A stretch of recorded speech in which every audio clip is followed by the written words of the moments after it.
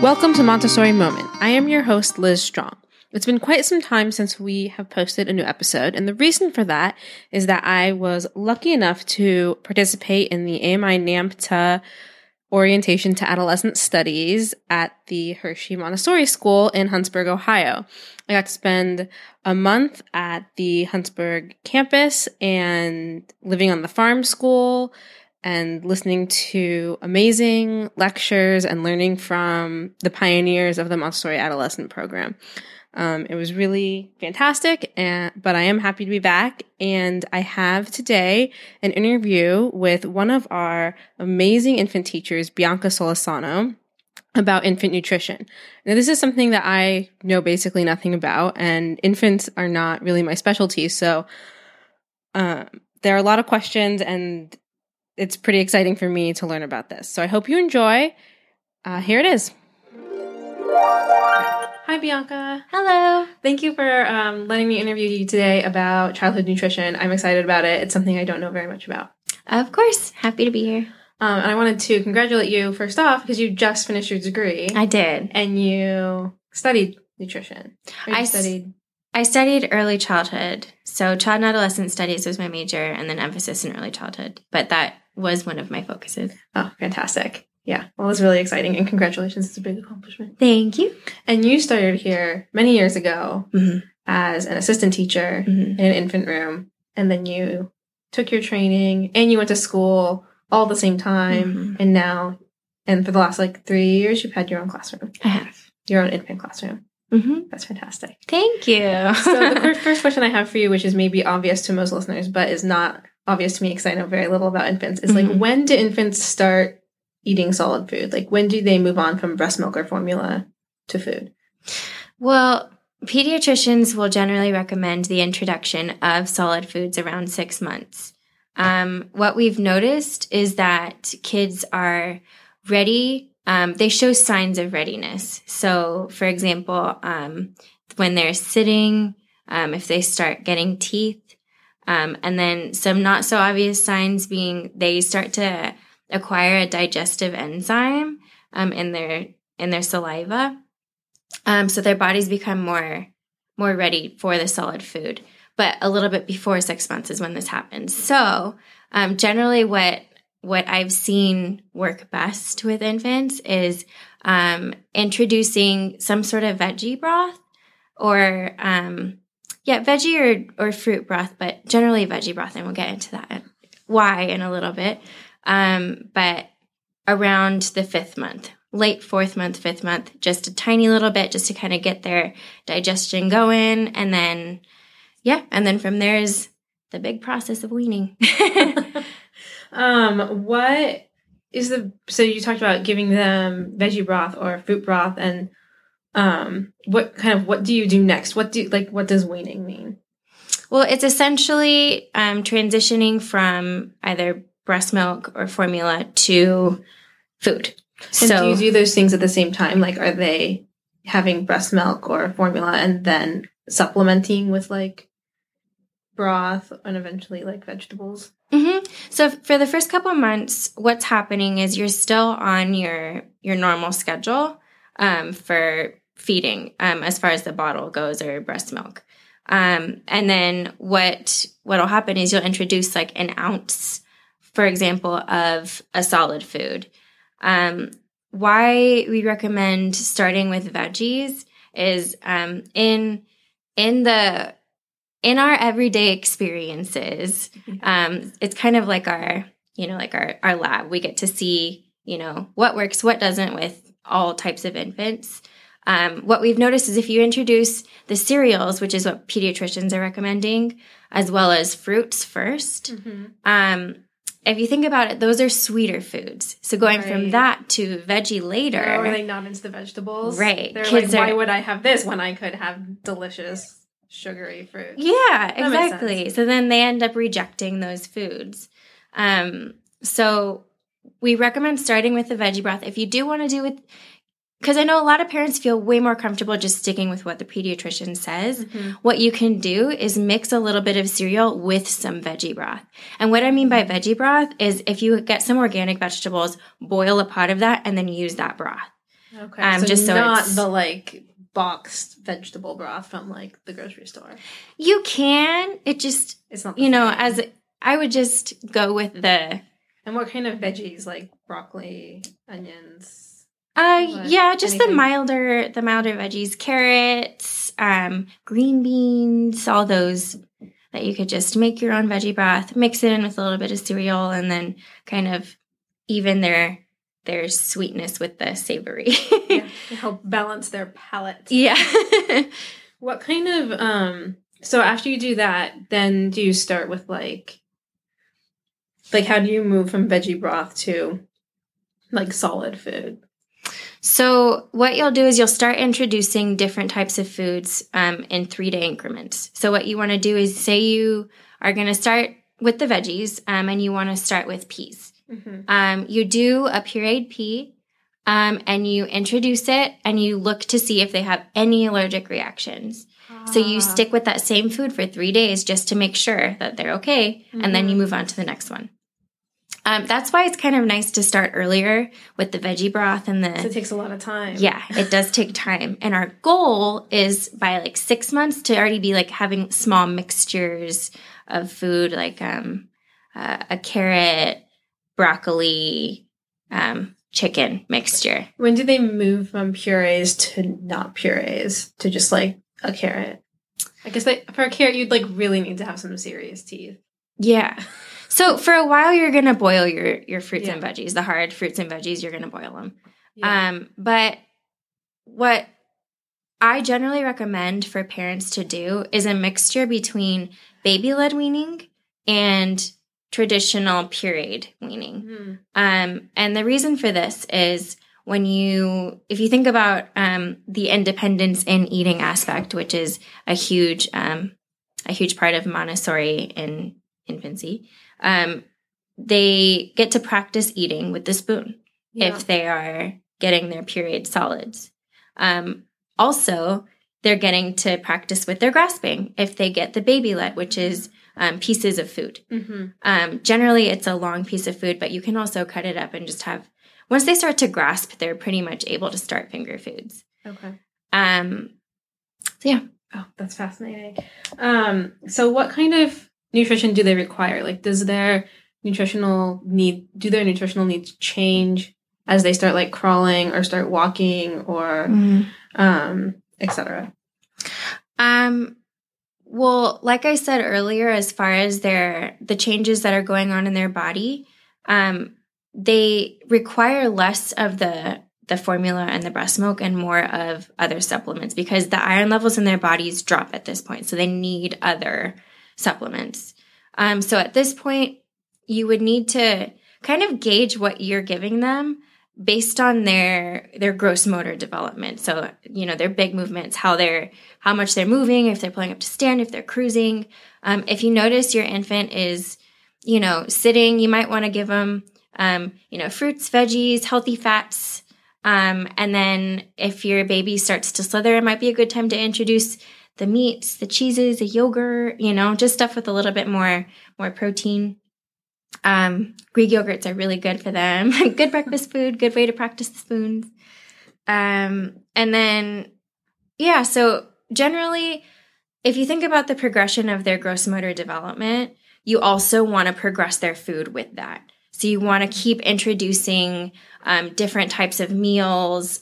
You can even spice it up as in spices, not like spicy food. Right. But that like would be painful for them. Yeah. The flavors are great. In my class, for example, the kids love watching each other eat at the table. Yeah, I saw that when I came down today. Yeah. They were like fascinated in trying to feed each other, and it was really sweet. Yeah, so you should see lunch. Because we have our older infants I have kids who are right around the 18-month period, ready to move up. So they're eating full-on meals. They're eating rice with chicken, veggies, yogurt, pastas with meats and veggies, like big meals, but with also something on the side. Because like I said, I still recommend continuing to develop their grasping as well as practicing with the spoon and the fork. So my younger kids, who also sit at the table while my older kids are eating, always are either observing or reaching for their food. Right, sure. Yeah. And at that point, that's where we'll say, yeah. So that's the point where we'll just say, I'll let your mom know that you're interested in pasta with meatballs or, just something like that. Yeah. If they're interested in it and they're already moving, I would just say go ahead and let them try it, provided they've already been introduced to that type of food. Yeah, and that they don't have an allergy or sensitivity. Yeah. So if you think about if you've given them like a tiny piece of bread and you've given them a tomato soup, for example, that then they can have pasta. It's the same ingredients, it's just a little bit bigger. Yeah. And then learning how to chew and learning about the different textures is very important early on. How do they learn how to chew? Well, there's a modeling component. All of a sudden I got really stressed out, oh my goodness, you have to learn how to chew. And if you don't, then you choke. Yeah. So, if you think about what they've been exposed to, they have just been shooting the liquids to the back of their throat from the time they were born. Right. So why I generally recommend when you first introduce the solids, do a puree. If you can home make your puree, that's awesome because there is still some texture when you do that. Yeah. The Gerber purees are just like a liquid, which is still good for the introduction of the food. But it's a little too smooth. There's no texture in it. So I would just immediately move past that. Once you've introduced it, move past it. Move on to other still liquidy type of foods, but with, bumpier textures. Yeah. You can even mix in some rice cereal to some of the pureed veggies and fruits.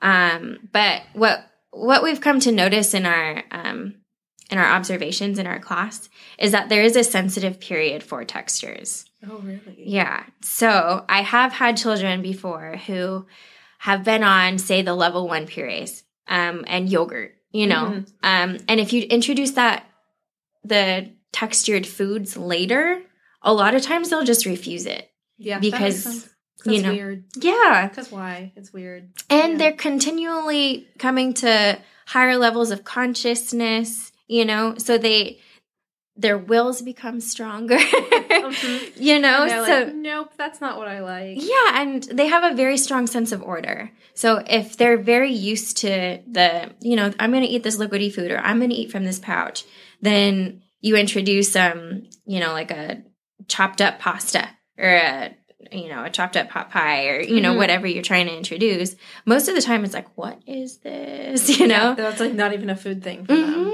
That makes sense. So you talked a little bit about self-feeding. Yes. When does that start and kind of how do you do that? Well, what I recommend is starting from the moment you start to wean, the moment you introduce solid foods. The way to do that would be to give them a spoon as well and dip their spoon in their food.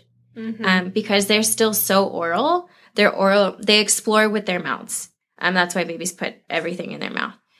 They almost instinctively and almost always will put the spoon to their mouth. And then they get that reaction of, oh, what's this? I just put this in my mouth and I have something else in my mouth, Something came with it this time. Right. So you're, as their caregiver or their parent, sitting with them and talking to them and saying, oh, that's your food.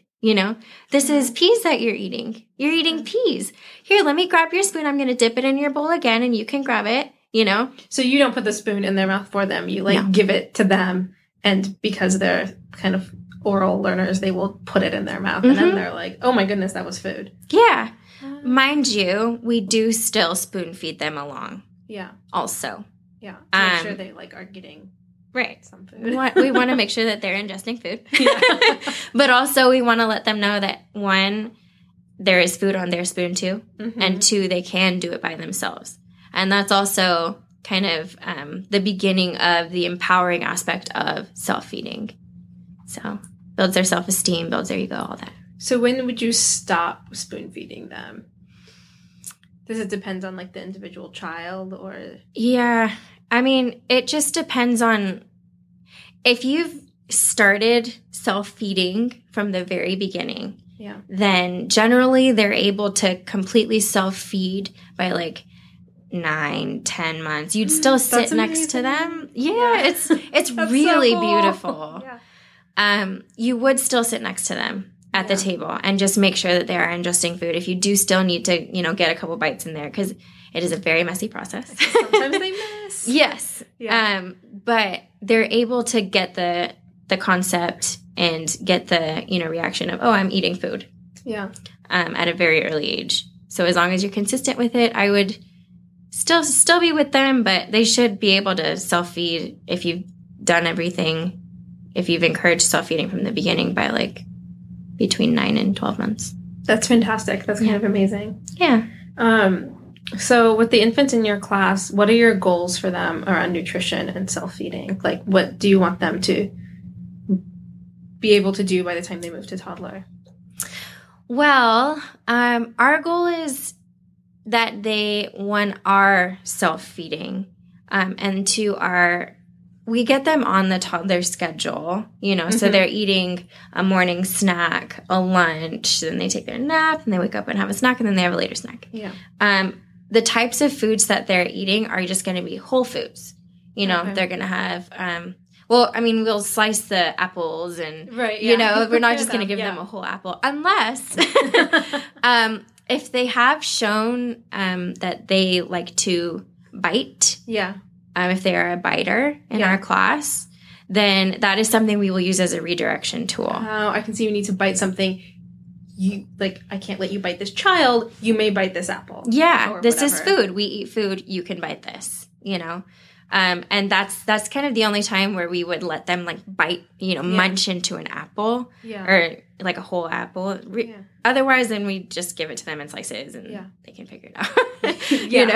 Yeah, but you want to have them on like normal food. Mm-hmm. Just like normal meals and whatever they would be eating in toddler. If you think about, what their parents would be eating at home, that's what we would want them to eat at school. Okay. Just to be on. And our goal is to have them there by like 12 months, know? So by the time they go to toddler, they've been there for like 6 months at that level. Yes. Yeah. Yes. And we want parents to feel comfortable with the weaning process. Everybody has to feel comfortable, the child, the parent. And that being said, if, say, for example, the child is showing a lot of interest in bottles still, then at that point, we'll talk to the parent about what we need to do to kind of gently replace the bottle with a meal. Because that essentially is what weaning is. You're replacing each bottle with a meal or a snack. Okay. So I guess along with that question is you're saying that they should be eating kind of like whatever their parents would be eating. Mm-hmm. What can parents do to help their children develop like a diverse palate or like be open to trying new foods? Which is by the time they come to me in primary, that's like oftentimes a big issue. Or an issue that the parents are really concerned about. Yeah. I mean, even what I've noticed is if you start trying to introduce a lot of new things at a later age, and in my class, a later age is like 10 months, 11 months. I get them at 3. So we try and encourage the introduction of a lot of different types of foods as they're beginning and growing in this weaning process. Another huge thing, starting early, first of all. Starting early and offering a lot of different things. Mm-hmm. And not assuming that, for example, if they spit it out or they throw it, they just don't like it and you don't offer it again. So keep offering the same thing, even if it maybe seems like maybe they weren't into it. Yeah, or try it again in a couple days, try it mixed in with something else, not saying like mask a green bean with yogurt, but, maybe throw a little garlic on there and give them the whole green bean, Maybe they'll like it as a whole food rather than a puree, for example. Yeah. So just keep introducing the different types of foods. Babies have, when they first start solids, when they first start weaning, a lot of them still have the tongue reflex. So if you start it... What's the tongue reflex? Where they stick out. They kind of like push things out with their tongue. Oh, really? Yeah. Is that from breastfeeding? Yes. Ah, okay.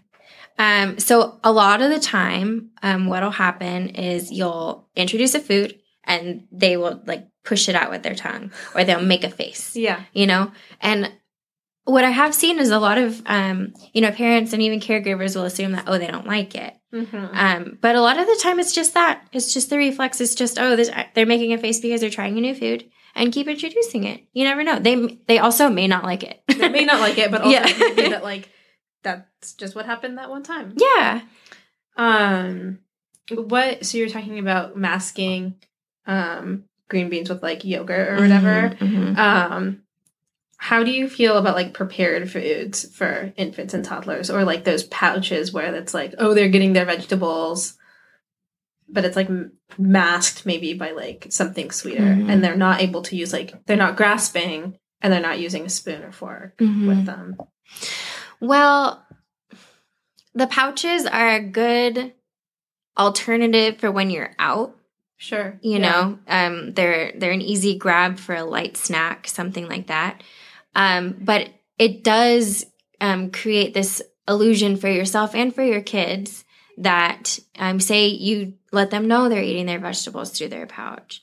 Then they think like, this is what it's supposed to be like. This is what vegetables taste like. Right. So then if you try and introduce vegetables, like the actual vegetable in any form, it's definitely not going to be as sweet. And it's going to have a texture. And it will have a texture. And that is another, huge point as far as weaning goes is start the textures early. So maybe pouches are good for like on the go or in the car or something. Yeah. But like not a regular meal item. No. Another thing parents ask me about when their kids are in primary, how does food become a control issue? Well, or how do you keep it from becoming a control issue? Again, start early. I mean, with the kids in my class, I've experienced a lot of different, temperaments and different parents, and we've had a lot of different experiences in our class. We have a pretty diverse campus here. Right. Yeah. Different cultures, so it depends. Yeah. It becomes a power struggle when like I said, as far as not liking the food, if you assume that they don't like a food and that continues on, then a lot of times an infant will just continue to refuse. Okay. And that carries on into toddlerhood and then early childhood. And then primary. Yeah. So my biggest advice for parents with young kids is to just start early, talk to them, model. So they have to try new things. Yes. If they want their kid to try new things. Yes. And they have to like expose them to lots of different things. Mm-hmm. In primary, sometimes I also tell them to invite the child to help prepare the foods, or invite the child to like have some input in what they're going to have to eat. I don't know how that would play out in infant, but actually that is a huge part of infant as well. If you think about the infant brain, I mean, it's absorbing everything that's going on in their environment. So if there's any way you can get down to even a lower level, for example, when you're making dinner and making their lunch or something like that, prepare it in front of them so they're watching you, and then you're also talking about the foods, I'm cutting up your chicken right now, and this is what you're going to be eating. And so you should like narrate while you're doing it. Definitely. Sportscasting is huge. And it's super beneficial for their language development. Yeah. And it's really helpful when you're interacting with the food that they're going to be consuming.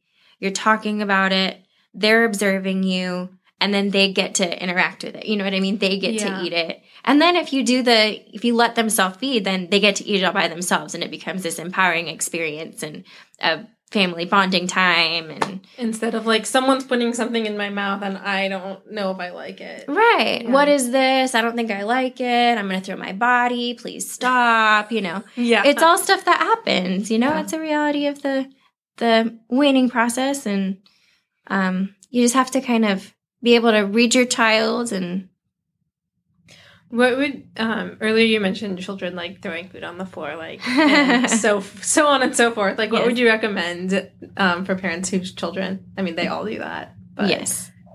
But what does that mean? Well, I mean, is it just like fun to throw food? Because like a lot of times, if they get the slightest reaction out of I threw something, like oh, you threw something on the floor, then it's like, oh, I got a reaction. How fun. Yeah. See, they're always making mental connections. And if you have that in your brain all the time, then you can just, really calmly say, oh, I see you threw that on the floor. I'm going to help you pick that up if you do it again, Yeah. That's what I do in my class. Once the child is walking, if they start to throw food on the floor, or say, for example, they throw yogurt or something like that. If it's yogurt, I'll help them with a towel, and then I'll show them how to wipe it up, and then invite them to wipe it up as well. Mm-hmm. If it's a solid food, then I will show them how to pick up one of the pieces and put it in the trash. Then they can do the same thing. Right. But you have to be really consistent with that. Yeah. Because to imagine that each thing they do is like a little scientific experiment. Right. And you have to be so consistent. And I can't tell you how important that is in infancy, because they are consistently making these mental connections. If you think about, one time, if they throw their food on the floor and, say they're like 13 months, they're a walking child, they throw their food on the floor, and then you go and pick it up and throw it in the trash, then they can make that connection of, oh, okay, well, I know she's going to pick it up then, and then, but if you every time encourage them to go and, let them know that, well, first of all, the food stays on the table. If you're all done, you can just say all done, Yeah. Yeah. Or if you want something different, you can say different. But then you encourage them to pick it up and throw it in the trash. Eventually, at least, I do that in my class. I do that every time. When I was just in your class now, no food was thrown. Everyone was sitting and eating and using their spoons and they're infants, so there was food all over their faces. Yeah, they were eating and doing it and not throwing things and being totally crazy. They were eating their meal. Yeah, yeah, yeah. I mean, we're all very consistent with that. And then the infants end up being I don't want to get up and pick up this food and throw it away every time. Yeah. So then they don't do it. Yeah, that's totally reasonable. Yeah. So then, you just talk to them in a super loving tone about what's going on. How do you, so if a child doesn't, or an infant doesn't like something or won't eat it, what do you do with that? Do you say, oh, you don't like this, you don't have to eat it, and put it away? Or do you try to get them to keep trying it? Mm-hmm. Or? Well, that would depend on the age of the child. Okay. If it's a younger child, like I said, and it's the tongue reflex thing, we'll just try again in a couple days. Yeah. If it's, say, 7 months plus, we start to give them directed choices, where even a child at 7 months, you think, they are still really little. But they are. Yeah, they're still really little. But if you show them 2 different foods and then they choose a food or they reach for one food, maybe they're not necessarily making that conscious choice, but then they are making that connection that, oh, I reached for this food and I got this food. Yeah. So you're just always teaching them. And they're putting it all together. Right. It's amazing. It's so cool. It's fun. Yeah. So I guess another question is with lunches, I guess, or snacks. Mm-hmm. But do you have any recommendations for parents on how to prepare those or how to organize them and make sure their kid is getting to try a lot of different things, but not have it be overwhelming? I know sometimes it's just all they can do to get their kid to school with something to eat for lunch, and their kid is at school and they have something to eat for lunch and they have clothes, it's a good day. But how can they get their kids the nutrition that they need and have them trying different things in a way that's less overwhelming? Well, talking about we'll address early childhood as well as infant and weaning specific. In weaning, you can have like a cooking Sunday, for example. A really popular thing to do is to cook textured meals. So like stews, rice with meat, or rice or like porridge types of things. Okay. You could cook that and then put it in an ice cube tray and freeze it.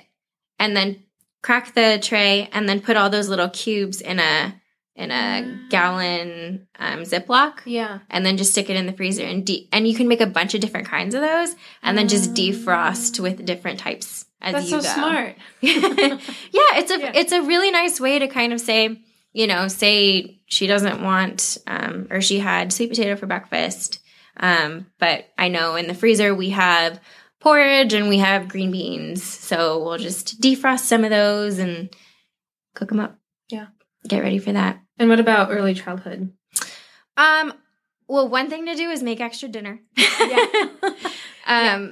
And the other thing is set aside a small, say 10-minute window at night and get your child involved in preparing it for the next day. In preparing it. Because I know a lot of the time, like in my own experience, I worked with kids also before I was working in infancy. And in my own experience, the children are way more likely to eat their food if they're the ones preparing it. Yeah. And the same thing with like at dinner or whatever, they're way more likely to eat what's on their plate if they put it on their plate. Mm-hmm. Yeah. And then speaking of dinner, as far as even in infancy, the family meal is so important. So they should be eating at the same time. They should be eating at the same time.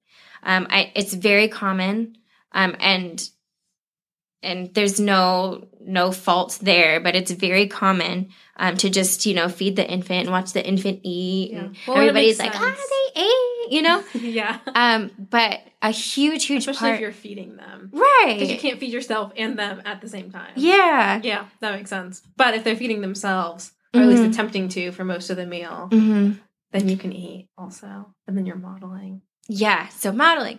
That is the point I was going to make. Yes. It's huge. Yeah. It's huge. They watch you take bites. They watch you chew. They watch you use your utensils, use your glass. And this is all stuff that we introduce in the weaning process. As far as like the very first introduction for food in infancy, they wouldn't be eating at the table with the family. That's just kind of like what's going on? How are you guys going to react to this? Yeah. But once they start to get the more textured foods, you start to introduce finger foods, then for sure, push them up to the table. So so in your classrooms, you have like these precious little infant-sized tables and chairs that they eat at, so they can like push themselves away or they can get up when they're done. What do you think works best for the home environment? Because if they're eating like with their parents or with their family, they're at like an adult-sized table, and that means that they need some sort of like high chair, strap-in chair type situation, which would like impede in their independence because they can't get themselves out of it. Well, there are a couple of things you could do. I've had some parents who use their coffee table as a table. So then they can have a chair and the parents just sit on the floor. Yes. I see. That makes sense. You could put a pillow on the floor, a mat or something for the parents. But then the child is in a chair up at the table. Everybody's eating together. But I would say if your option at home is your kitchen table, a really nice way to kind of include the child at the table is to get a chair. It's not a high chair because it does not have the tray, but it's called a trip trap chair. And the child is pushed up directly to the table. So even though they can't necessarily, you will have to help them get out of it.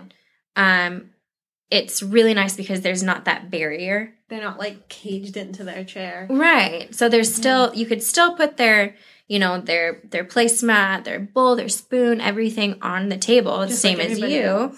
But they're in a chair that lets them be at your same level. That's nice. Yeah. What about children that like will get up and wander away and then like come back and sit down and want to like keep eating, or like kids that like some parents will ask me like, how do I get them to eat without watching a show on the iPad or whatever? Like how is that something that's coming from the modeling of eating as a family together? And like, if the rest of their family doesn't get up during the meal, then like they won't get up during the meal? Mm-hmm. Yeah, I mean, it's kind of a combination of things. If you start really young with showing them what space is meant for what. So, for example, in the Montessori training, what they teach you is that the area for sleeping is for sleeping. They don't recommend hanging. It's very popular to hang a mobile over a crib. Right. But in the Montessori training, they teach you not to do that because they want the child to learn that this is a calm place for sleeping. And the mobile is like an interactive. Yeah, it's a stimulator. It stimulates their brain. It keeps their brains active. So while it can like entertain, for a little while, we want them to learn like, oh, this is my space for sleeping. Same thing goes with eating. This is my space for eating. Yeah. And when I leave a space for eating, I'm done eating. Yeah. So the art of distraction is, it is a way to get them to eat food. But once you start distracting them to eat by, iPads, even younger toys, that kind of thing, it's very unlikely that within the early childhood age, they will go back to just sitting and eating. Right. Because they've been distracted and it feels good. And like, why would they? Yeah. And it just becomes a dependency. Yeah. They start to need it because they learned that they do. When they don't. They don't need it. They're fine. They're good. Well, is there anything else that you would like to add that you think parents would like to know about nutrition? I would say just as far as finger foods go, yeah. I would just recommend once you observe your child starting to grasp like with a raking grasp, so they're using their forefingers to kind of scrape, I would start introducing finger foods. So, and what kind of finger foods are good? Like little cereals or like little... No, not little cereals. Like little pieces of like cucumber or like... So you want to stick to whole foods that you've like cut up? Yeah, I would apply the same idea as the solid foods to the finger foods. Okay. If you think about introducing the sweet puffs first, they're far less likely to transition to green beans and carrots. Because why would they? The sweet puffs are delicious. Right. And so then that is also where, if you think about like the quote power struggles of eating, a lot of times when you introduce like the stuff that they would, I guess, love first, the sweeter foods, the starchier foods, then they're far less likely to eat their veggies. Mind you, there are some mellow temperaments, really good eaters that will. They'll eat everything. Yeah, they'll eat everything. Yeah. But they're wonderful. But sometimes I feel like that starts to taper off a little bit in primary sometimes. Like sometimes we get toddlers and their toddler teachers will tell us, oh yeah, they eat everything. They're a great eater. And like they start that way and then like they start to get more picky. And I think that there are tons of reasons for that. Like a big one being like they're individuals. But yeah, I think too they start realizing that's the one thing they have control over, or one of the few things they have control over, and then they start exerting that. Yeah. Because they can't anywhere else. Yeah, you do definitely have that that level of development where they are much more assertive. What will happen if I don't eat this? Will I get the thing I want to eat? Yeah. Oftentimes, yes. Because, I mean, the anxiety of getting your kid to eat. Yeah. No, it's real. It's a very real thing. Yeah. Do you have any advice for parents who are struggling to get their kids to eat or feel like if I don't feed them, they just won't eat? Because I know some doctors tell them, like, just wait. And they're like, well, but I could wait for days and they won't eat anything. They will. Yeah, they will. Eventually. They will. Yeah. I think, it's scary. It's a scary thought, they recommend that even in infancy. Not like weaning super unconscious infancy, but if you think like 12 months to 18 months, if a child, for example, is not eating any meats, any vegetables, only the fruit pouches, then the doctors will recommend, just keep giving the child the food and talk to them, model, kids are way more likely to be picky eaters if their parents are picky eaters because that's what they see. Yeah. So if you, you, for example, are more open-minded and willing to try new things, even just for the sake of your kid, just for, that time. Yeah, even if you don't want to, just pretend. Yeah, just, okay, if you do it, I'll do it too. We can do this together. We do that with freedom of movement as well in our class. When we encourage the kids to kind of like go to their own bed by themselves and that kind of thing. A lot of times they'll sit there with their arms up, like ready to be held. Pick me up and put me there. Yeah. But then we'll get on all fours and just say, come on, if you go, I'll go too. That kind of thing. And it works because they're like, whoa, you're doing it. Why are you on the floor though? Like you can walk. Yeah.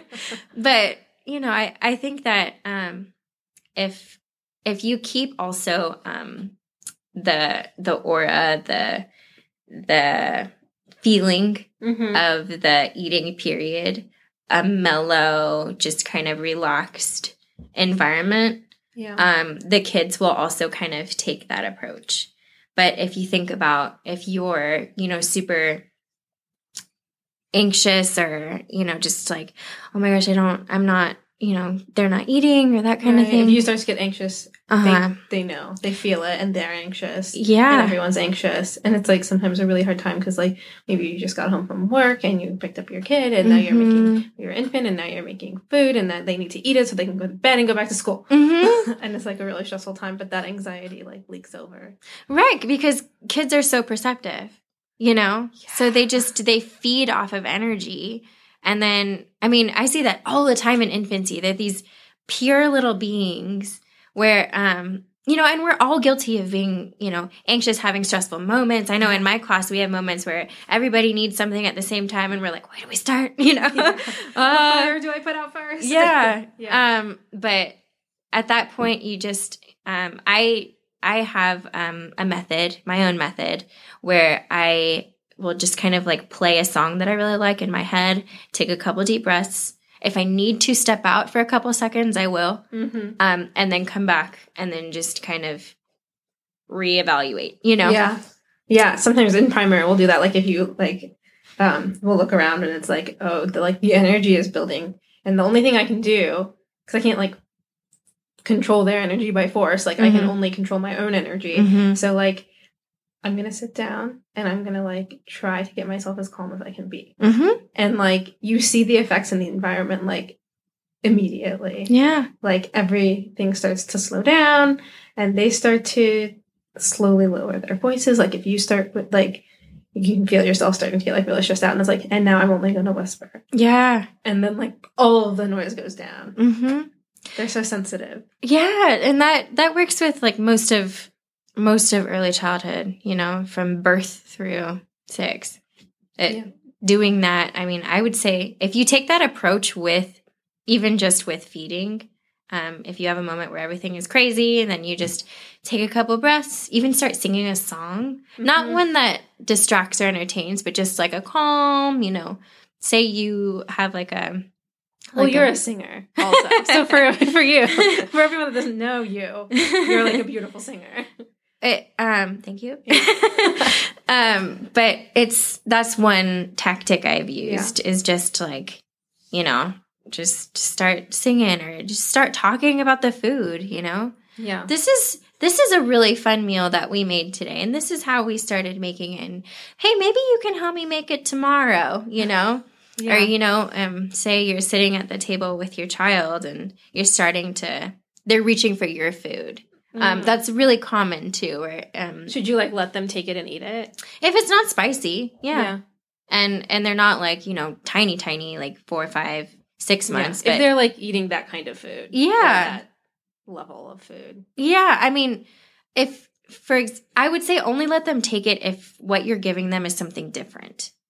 So if they're on the introduction of, say they've already had pieces of chicken and they're trying a different veggie mixture or something like that, but you guys are eating chicken, rice, and something else, they're reaching for your food, give them a small bowl, and then talk to them about it. this is what we're eating, and this is how it was made, and oh, your chicken's brown, and your rice is white, and just keep feeding their little minds. They're hungry for it. Well, thank you, Bianca. This was really helpful, and I hope to have you back again. Thank you for having me. Yeah, thank you. Infancy is fascinating to me, and I obviously know very little about it. It's fun. Yeah. It's a fun age. Yeah, they're amazing. Every time I go down and visit you guys, I'm like, all the things they're doing. Yeah. Pushing in their chairs, feeding themselves. Oh, yeah. The routine of eating is another huge thing. Yeah. Do you mind if I do No, that? go. Okay. Tell us about the routine of eating. Okay. That I brought it up. Yeah. Well, what we do in my class is once the child is a walking child, we have them carry their tray with their bowl and their spoon over to a shelf that I have that's in the eating area. Mm-hmm. And then they go back, they push in their chair, and then they go and they throw their food that's on the floor in the trash, and they go and they wash their hands. Mm-hmm. And we assist them with this for a couple weeks once they start walking. After that, you don't have to do a thing. They just do it by themselves. And it's Do they set up their place too? We encourage them to. Yeah. It depends on, kind of what's happening in the environment. Yeah. And if they have to heat up their food or stuff, that's the few. Yeah. Yeah. That is the difference between infant and toddler. Yeah. They don't come prepared. We kind of have to do it a lot of the time. Yeah. But it's so much. Yeah. Yeah. But they do love doing all of that by themselves.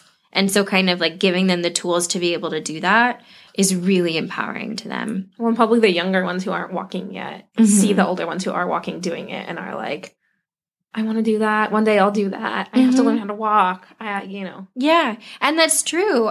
There have been instances in my class where I have a newly walking child and they do it automatically just because they've seen the older kids do it. That actually just happened. That's fantastic. Children teaching children. Yeah. And then I would say even in infancy, get them involved in the cooking. Yeah. I love those pictures of you guys making fruit salad together. Yeah. And then putting it in from the big bowl to the mixing bowl into the little cups and giving it to each other. Mm-hmm. So sweet. And they look so proud of themselves. Right. It's really empowering. It builds community. It hits the different areas of their development. And then they get to, eat the food that they made, and it's this very exciting thing. So yeah. Anyway. Yeah. Well, thank you. Of course. I hope you enjoyed my interview with the amazing Bianca. Next time, more stories from the Montessori Farm School. If you haven't found us yet, we are on iTunes, but you can also find us on any podcast player. Just search for Montessori Moment. If you feel so compelled, please leave us a positive review or rating. It helps other people find us. And if you have questions, you can email me at estrong@laporteschools.com, or you can leave your questions in the comments. Thanks for listening. Until next time, this was Montessori Moment.